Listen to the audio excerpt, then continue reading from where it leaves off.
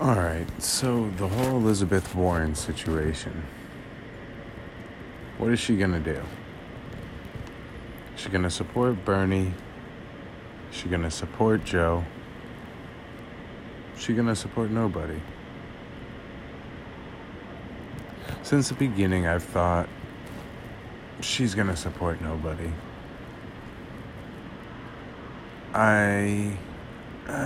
When she dropped out, I was immediately thinking nobody. She's not going to support Bernie. She's not going to support Biden. She's just going to play the middle of the road and try to get the best she can from whoever comes out the winner, like she did in 2016. I mean, she was floated the possibility of a VP spot for Hillary, and, well, she didn't endorse anybody till after the convention. And just like Bernie, she pushed for Hillary. She goes whichever the way the wind's blowing. And honestly, I saw her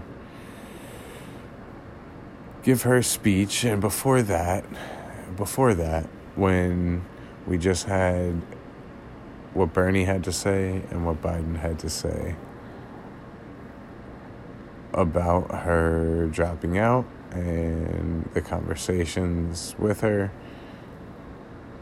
I thought she was going to support Bernie. It sounded like he was on board and she was on board, and they were going to push the progressive movement forward. And that was that. And Joe was telling her, go back to the Senate. That's where you belong. That's where you're most effective. And I'm done with you. That's what it sounded like. But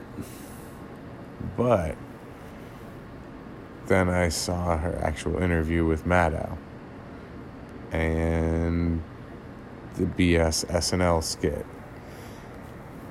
with the New York Times endorse both of them.